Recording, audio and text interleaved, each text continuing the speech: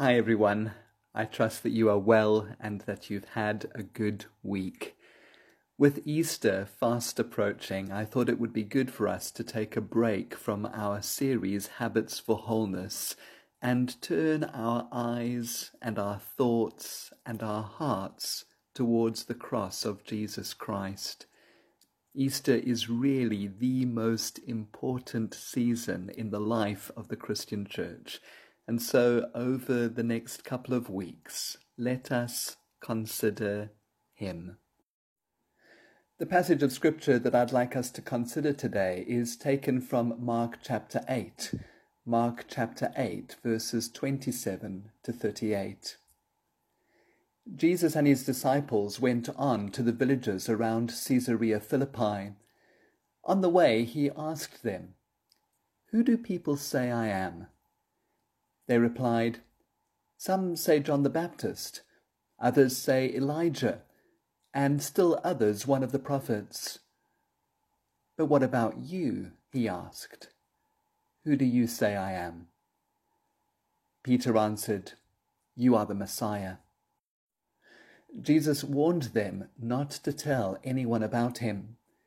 He then began to teach them that the Son of Man must suffer many things and be rejected by the elders, chief priests, and teachers of the law, and that he must be killed, and after 3 days rise again. He spoke plainly about this, and Peter took him aside and began to rebuke him. But when Jesus turned and looked at his disciples, he rebuked Peter. "Get behind me, Satan," he said. "You do not have in mind the things of God, but merely human concerns."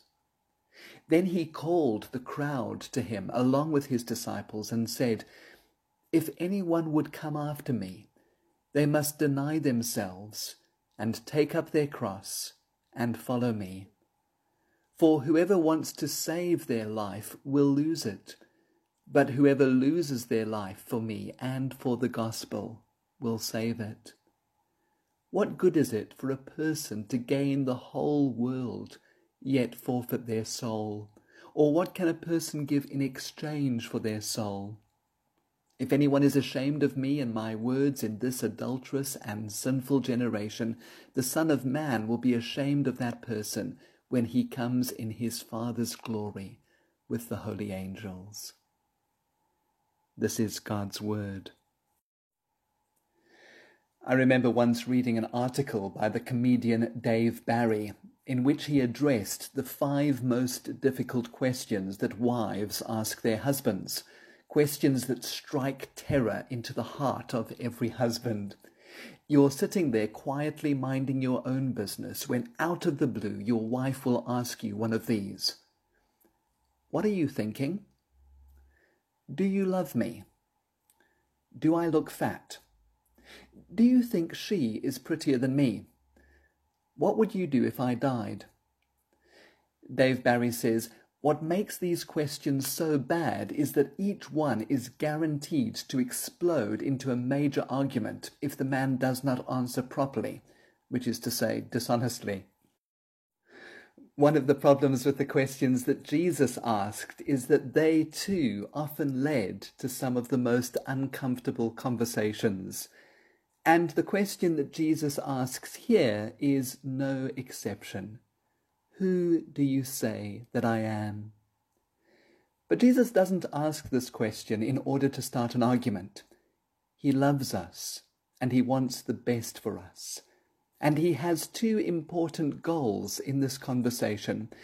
He wants to revise our picture of who he is, and revise our picture of what it means to follow him.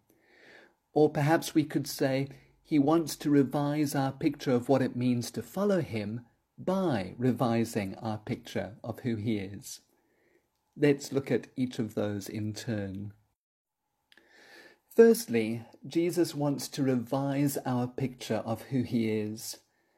Mark tells us that this conversation took place near Caesarea Philippi, which is right up in the northern part of Israel, the borders of Gentile territory.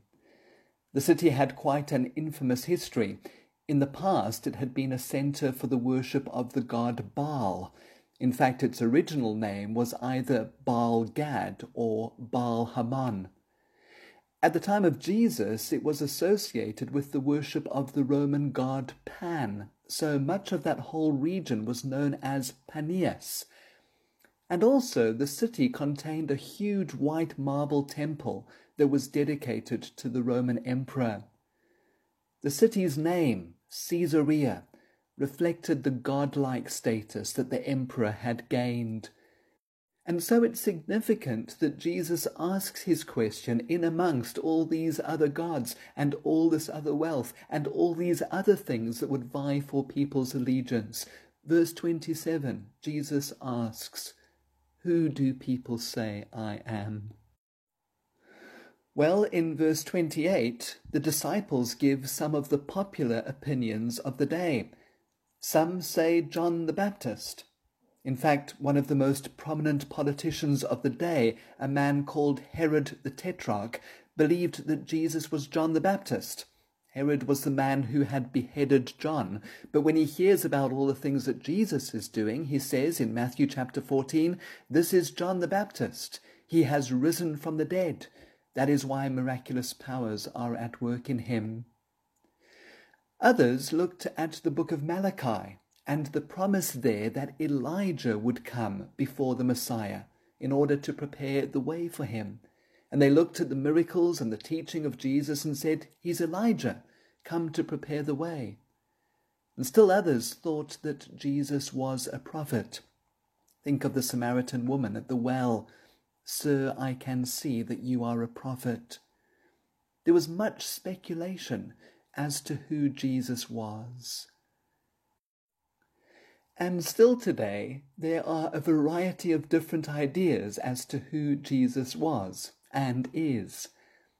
John Lennon once said, "Jesus was all right, but his disciples were thick and ordinary.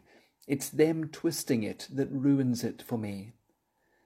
The feminist author Camille Paglia said, "Jesus was a brilliant Jewish stand-up comedian, a phenomenal improviser. His parables are great one-liners."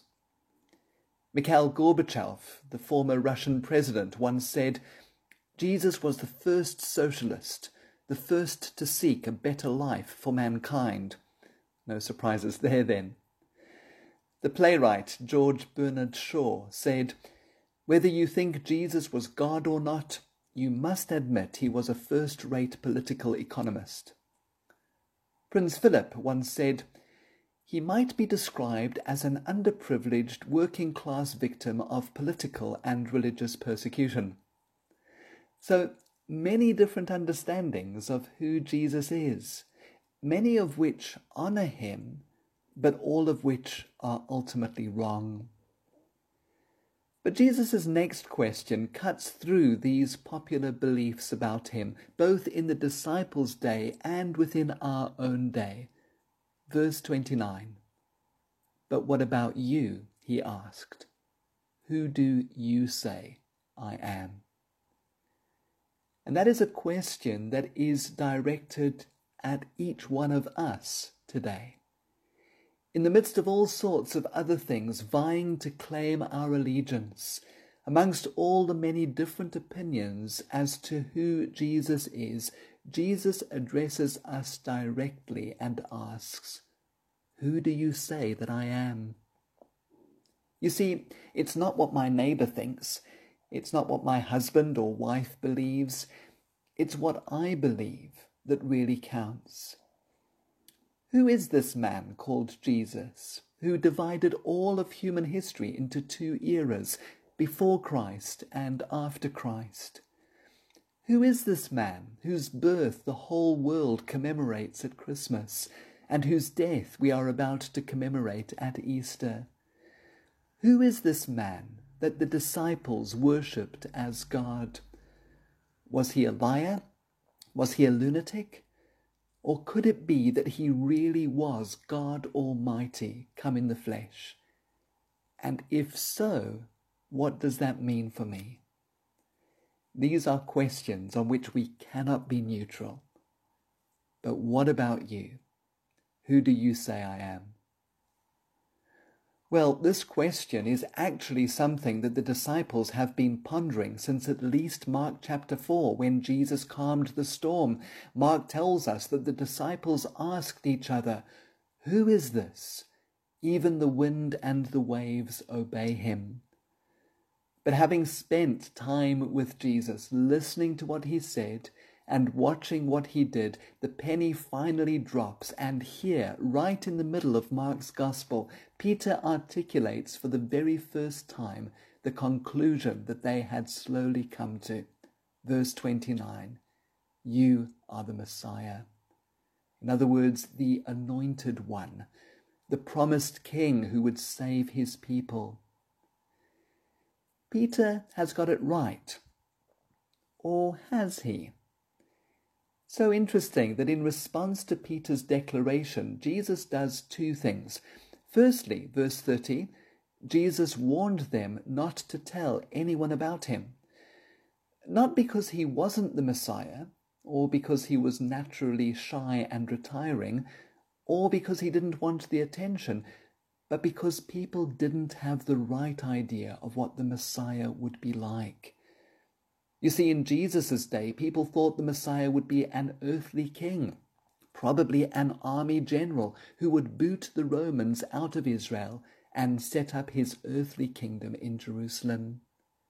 So Jesus tells his disciples not to say to people that he is the Messiah, not because he's not, but because they have an incorrect understanding of who Messiah is. And then secondly, Jesus redefines the concept of the Messiah for his disciples. Verse 31, he then began to teach them that the Son of Man must suffer many things and be rejected by the elders, chief priests, and teachers of the law, and that he must be killed, and after 3 days rise again. He spoke plainly about this. Jesus revises the picture of who the Messiah is and why he has come. He uses the title, the Son of Man, which is an Old Testament title which over time also referred to the coming king. It comes from the book of Daniel, where Daniel sees someone who looks like a son of man. He looks just like an ordinary human being, and yet he is given all the power of God himself. Let me read to you from Daniel chapter 7. "In my vision at night I looked, and there before me was one like a son of man, coming with the clouds of heaven. He approached the Ancient of Days, that is God himself, and was led into his presence. He was given authority, glory, and sovereign power. All nations and peoples of every language worshipped him. His dominion is an everlasting dominion that will not pass away, and his kingdom is one that will never be destroyed." Jesus is saying that he himself is this Son of Man who appears to be just a human being and yet has received the authority, glory, and sovereign power of God himself because he is God. And yet, he says, the Son of Man must suffer many things and be rejected and killed. In other words, in his person and in his ministry and in his teaching, Jesus combines two biblical pictures. He combines the Son of Man from Daniel chapter 7 and the suffering servant from Isaiah 53. The Son of Man, with all his glory and authority, was despised and rejected by men, a man of sorrows and familiar with suffering. Jesus redefines what the Messianic King, what the Son of Man looks like. The Son of Man, the Messiah, reigns from a cross. But mental pictures are not as changeable as light bulbs. Verse 32. When Peter hears this, we read, Peter took Jesus aside and began to rebuke him. Peter wants a successful Messiah, a ruling Messiah, a powerful Messiah. Why? because he believes that some of his hero's success will rub off on him. We understand this in our own lives, don't we? When the Springboks win the Rugby World Cup, we say, "We won." And when Bafana get knocked out in the qualifiers, we say, "They lost." Peter prefers a successful king to a suffering king because he grasps the implications. Follow a successful king, and you will share in his success. Follow a suffering king, and you share in his sufferings. It's so interesting to see in the Gospels that whenever anybody except Jesus rebukes someone, they get it wrong. So the disciples rebuke the mothers who want Jesus to bless their children. They get it wrong. The crowds rebuke the blind man who calls out to Jesus. They get it wrong. The disciples rebuke the woman who pours perfume on Jesus' feet. They get it wrong. And the same is true here. In rebuking Jesus, Peter gets it wrong. Only Jesus has the authority to rebuke. And so Jesus in turn does rebuke Peter. And not just Peter. Verse 33. But when Jesus turned and looked at his disciples, he needs to get their attention because they've actually been thinking the same thing. He rebuked Peter. "Get behind me, Satan," he said. "You do not have in mind the things of God, but merely human concerns." Peter wants Jesus to look like his image of what the Messiah should look like. His idea of who Jesus is and what he should be doing doesn't reflect God's priorities, but merely human concerns. And Jesus recognizes that behind Peter's statement lies Satan's ongoing attempt to get him to bypass the cross. But what about us? What is our picture of who Jesus is? Perhaps we too prefer the idea of Jesus as a triumphant, powerful ruler, so that we too can share in his glory and power. We want a king who will give us the things that we want: a better job, a marriage partner, a better marriage partner. I suspect that all too often we have in mind merely human concerns and not the things of God. C.S. Lewis, the Cambridge professor and former atheist, well known for his Narnia books, once put it this way: "We want, in fact, not so much a father in heaven as a grandfather in heaven, a senile benevolence who, as they say, liked to see young people enjoying themselves, and whose plan for the universe was simply that it might be truly said at the end of each day, a good time was had by all. What would really satisfy us would be a God who said of anything we happened to like doing, 'What does it matter, so long as they are contented?'" In one of his books, Pastor Timothy Keller speaks about the concept of a Stepford God. Remember the movie, The Stepford Wives? Husbands of Stepford, Connecticut, decide to have their wives turned into robots who never cross the will of their husbands. A Stepford wife was wonderfully compliant and beautiful, but no one would describe such a marriage as intimate or personal. If a wife isn't allowed to contradict her husband, they won't have an intimate relationship. Similarly, if you have a God who can never be contradicted, you will not have a truly personal, intimate God. You'll have a Stepford God, a God essentially of your own making, and not a God with whom you can have a relationship and genuine interaction. Stuart Briscoe, who is a well-known pastor, once wrote this: "I fear that sometimes people get the impression that God exists to meet their needs. The problem then is if God exists primarily to meet their needs, he is in danger of becoming, in many people's minds, nothing more than the needs meter in the sky.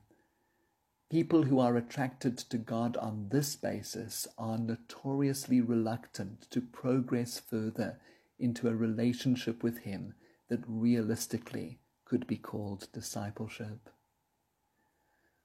All too often, we want a Jesus who makes us happy. And so Jesus has to revise our picture because His goal isn't our happiness, but our holiness. He wants us to look like Him.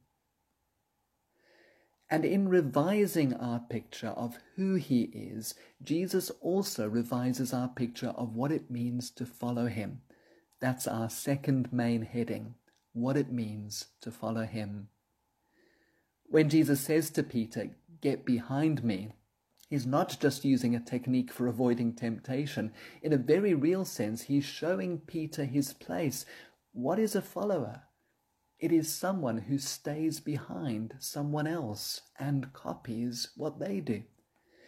And having called Peter to put himself in the place of a follower, Jesus goes on to describe in greater detail what it means to follow Him. Verse 34. Then He called the crowd to Him along with His disciples and said, "If anyone would come after me, they must deny themselves and take up their cross and follow me."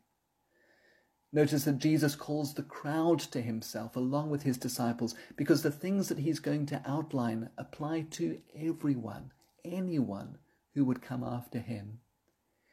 And it consists of three things: deny yourself, take up your cross, and follow me, which probably shouldn't be separated out into three distinct categories.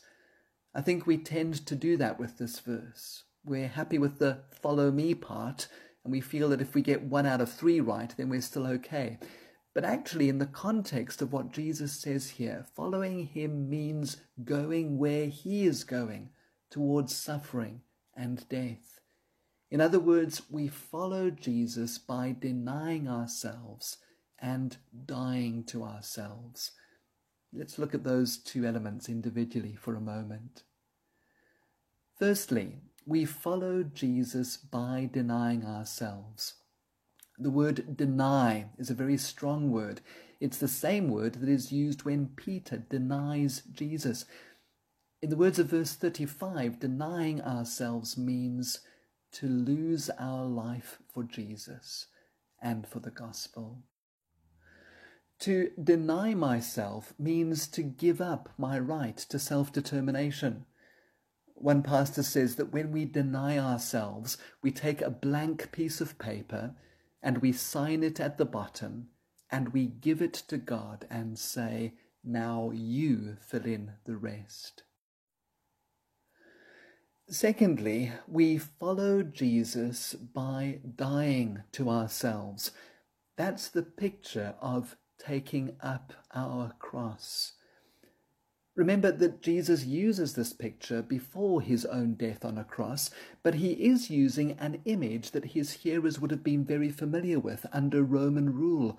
They would have thought about the rebel from their village or the runaway slave who'd been recaptured. They'd seen that man go off with a little band of Roman soldiers carrying his cross all the way to the place of crucifixion.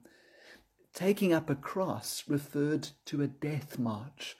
When a man took up his cross, he was going on a one-way journey from which there was no returning. He was going to die. To take up our cross means to die to ourselves. In his version of this incident, Luke records Jesus as saying we are to take up our cross daily. Because dying for Jesus isn't a physical event that comes at the very end of an otherwise peaceful and comfortable life. There is much more to it than that. Dietrich Bonhoeffer, the German pastor who died in 1945, put it best in his little book called The Cost of Discipleship. At the beginning of the book, Bonhoeffer writes these words: "Thus it begins. The cross is not the terrible end to an otherwise God-fearing and happy life, but it meets us at the beginning of our communion with Christ. When Christ calls a man, he bids him come and die. Every command of Jesus is a call to die with all our affections and lusts. The call to discipleship, the baptism in the name of Jesus Christ, means both death and life. Suffering, then, is the badge of true discipleship. If we refuse to take up our cross and submit to suffering and rejection at the hands of men, we forfeit our fellowship with Christ and have ceased to follow him. Dietrich Bonhoeffer knew what he was talking about because he did eventually pay the ultimate price for his faith. Bonhoeffer was one of the German pastors who opposed Hitler's Nazi Germany. He was arrested and put in jail, and he was executed under the express orders of Heinrich Himmler just a few days before the concentration camp at Flossenbürg was liberated by the Allies. Erwin Lutzer wrote a book about Bonhoeffer called Hitler's Cross, and at one point in the book he writes this: "If we ask why Bonhoeffer had the courage to be martyred, we can only answer that he died many times before he was hanged at the concentration camp in Flossenbürg.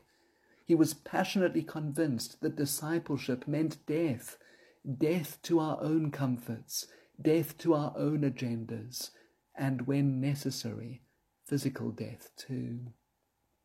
That's a powerful quote. Bonhoeffer died many times before he was hanged. Died to family, died to possessions, died to self. That is what it means to take up our cross.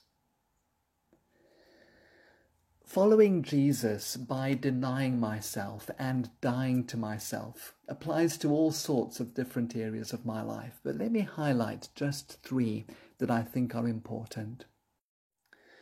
Firstly, following Jesus by denying and dying to myself applies to temptation. Here is one way of overcoming temptation. I can deliberately choose to think that not doing certain things are an expression of my following Christ in suffering and death. Because not giving in to temptation does involve suffering. Speaking about Jesus, the book of Hebrews says this: "Because he himself suffered when he was tempted, he is able to help those who are being tempted." Not giving in to temptation causes me suffering, whether that's an internal feeling or whether it's something that I have to give up. And I can deliberately choose to accept that suffering as an expression of the fact that I love Jesus and am seeking to follow him. So, are there places that I am not going? Things I am not watching? Relationships I'm not pursuing?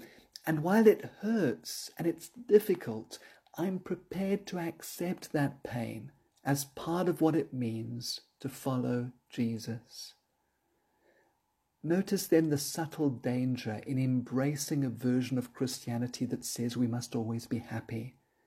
It's not too big a jump to start believing that God wouldn't deny me this sinful thing if it makes me happy. Secondly, following Jesus by denying and dying to myself applies to trials. Amy Carmichael was a British missionary who served in India for 55 years during the late 1800s and early 1900s. So interesting, as a young girl she hated her brown eyes and prayed that God would change them to blue. It was only when she got to India that she realized that having brown eyes made it easier to serve God there among people who all had brown eyes. She was one of those great pioneer missionaries who served God under very difficult circumstances. One of the greatest difficulties that missionaries face is not the difficulty with foreign food or the difficulty with foreign culture or language, but the difficulties with fellow missionaries. And in her early years in India, Amy lived with a number of other missionary ladies, one of whom she described as being unfair and curiously dominating in certain ways and words. And Amy wrote about something that took place in her interactions with this difficult lady. She says, "One day I felt the I, the me, in me rising hotly, and quite clearly, so clearly that I could show you the place on the floor of the room where I was standing when I heard it. The word came, 'See in it a chance to die.' To this day, that word is life and release to me, and it has been to many others. See in this which seems to stir up all you most wish were not stirred up. See in it a chance to die to self in every form. Accept it as just that, a chance to die." Elizabeth Elliot, whose own husband, Jim Elliot, was martyred for his faith, wrote a biography on the life of Amy Carmichael, and she called it "A Chance to Die, the Life and Legacy of Amy Carmichael." The Apostle James famously, or perhaps infamously, begins his little letter in this way: "Consider it pure joy, my brothers and sisters, whenever you face trials of many kinds, because you know that the testing of your faith produces perseverance.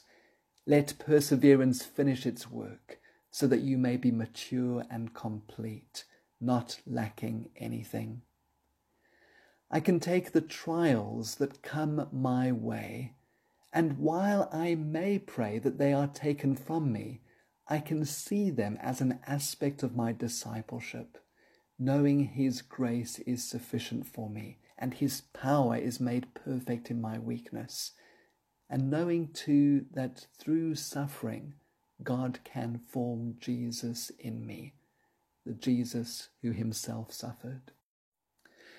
And then thirdly, following Jesus by denying and dying to myself not only applies to temptation and trials, it applies to Christian ministry. The word ministry is used a great deal within Christian circles these days. We might say that someone has an anointed ministry, by which we mean that God really uses them to bless others through their preaching or worship leading. We might say that after the service we'll have a time of ministry. We refer to people entering the ministry, by which we mean that men and women are called and trained and set apart for full-time work in the church. Mike Pierce wrote a little book on ministry called Who's Feeding Whom? And at one point he says this: "Ministry has become far too self-conscious. Most of our thinking about ministry focuses on the one doing the ministering. As long as I'm seeking my ministry, hoping to refine it so that it becomes better and more admirable, asking God's blessing upon it, and so really upon me, then I've not begun to take hold of Jesus' call upon my life at all. The word ministry means service, and the word minister means servant." Now, of course, there's a great deal of joy and satisfaction that comes from Christian service, but it is possible for ministry to be more about what we gain rather than what we give. We have to take seriously Jesus' words in verse 35, "Whoever loses his life for me and for the gospel will save it." True ministry, true service means losing my life for the sake of the gospel, making sacrifices for the sake of the gospel. On the 5th of February 1885, a train pulled out of Victoria Station in London. Hundreds of people saw it off. It contained 7 men, nicknamed the Cambridge 7. And for the previous several months, the nation of Britain had been gripped by the scandal of these young men dropping out of society and going off to darkest China as missionaries. Each had given up a fortune, a place in society, a promising future. Among them was C.T. Studd, a Cambridge and English cricketer, an idol in terms of sport. After 40 years of serving in China, he went to Africa.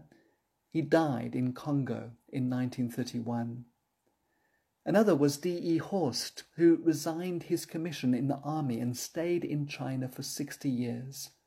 A third was Beauchamp, an aristocrat and contemporary of Stud at Cambridge. He became an itinerant evangelist in poverty-stricken West China. While he was in China, he received from his older brother in England, who had no son to succeed him, an offer of a substantial share in his fortune if he would abandon the mission in China and return to England. He refused. He died aged 80 in China in 1939. And if we were to ask why did these men go, leaving such promising and comfortable lives in Victorian Britain and trading that for the squalor and obscurity of 19th century China or Africa? Well, the answer is C.T. Studd's words. If Jesus Christ be God and died for me, then no sacrifice can be too great for me to make for him. Notice how Studd's picture of Jesus, of who Jesus is, affected his understanding of what it meant to follow Jesus. We follow Jesus through denying ourselves and dying to ourselves. One writer that I read recently asks this uncomfortable question. So what have you denied yourself to follow Jesus? There must be something. If there's nothing, then you are not really following the Jesus who speaks to you here. What is the suffering? What are the real crosses you have intentionally embraced because you are his disciple? Is it the painful distance between you and your non-Christian family because you now follow Jesus and keep trying to persuade them to follow him too? Is it a loving perseverance in a deeply unhappy marriage? Is it denying your children what their peers all enjoy so that gospel ministry can happen? What sacrifices am I making as an expression of my obedience to Jesus? Sacrifices in terms of my temptations, my trials, and my acts of Christian service. We've looked at a lot this morning, and there's still much more that we could look at in these verses. We haven't touched the last part of this passage, but as we close, let's do so. Because if the desire to be like Jesus is not enough for us, Jesus gently and lovingly gives us another reason to follow him. From verse 35. For whoever wants to save their life will lose it, but whoever loses their life for me and for the gospel will save it. What good is it for a person to gain the whole world yet forfeit their soul? Or what can a person give in exchange for their soul? If anyone is ashamed of me and my words in this adulterous and sinful generation, the Son of Man will be ashamed of that person when he comes in his Father's glory with the holy angels. Does this mean that we live a life of horrible, self-giving service here on earth and then die and get eternal life? No, Jesus isn't just speaking about what happens when we die. He's speaking about a quality of life right here and now. In the words of St. Francis, it is in giving that we receive. It's in pardoning that we are pardoned. It's in dying that we are born to life. Life in all its fullness, right here and right now. Choose to hold on to what we call our life now, and we lose it, both in this life and the next.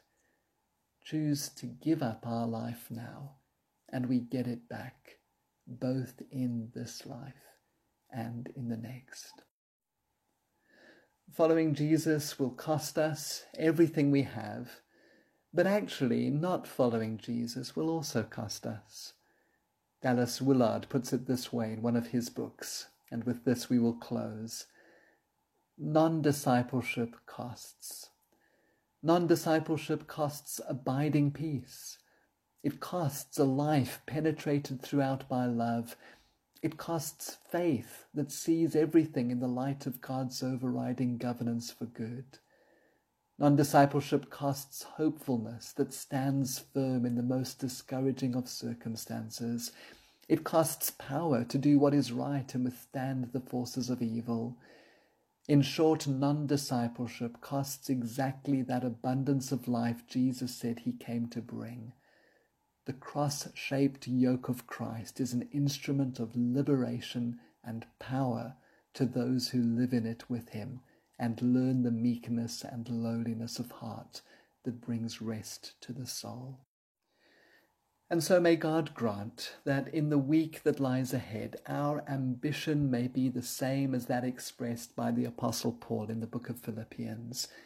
I want to know Christ and the power of his resurrection and the fellowship of sharing in his sufferings, becoming like him in his death, and so somehow to attain to the resurrection from the dead. Amen.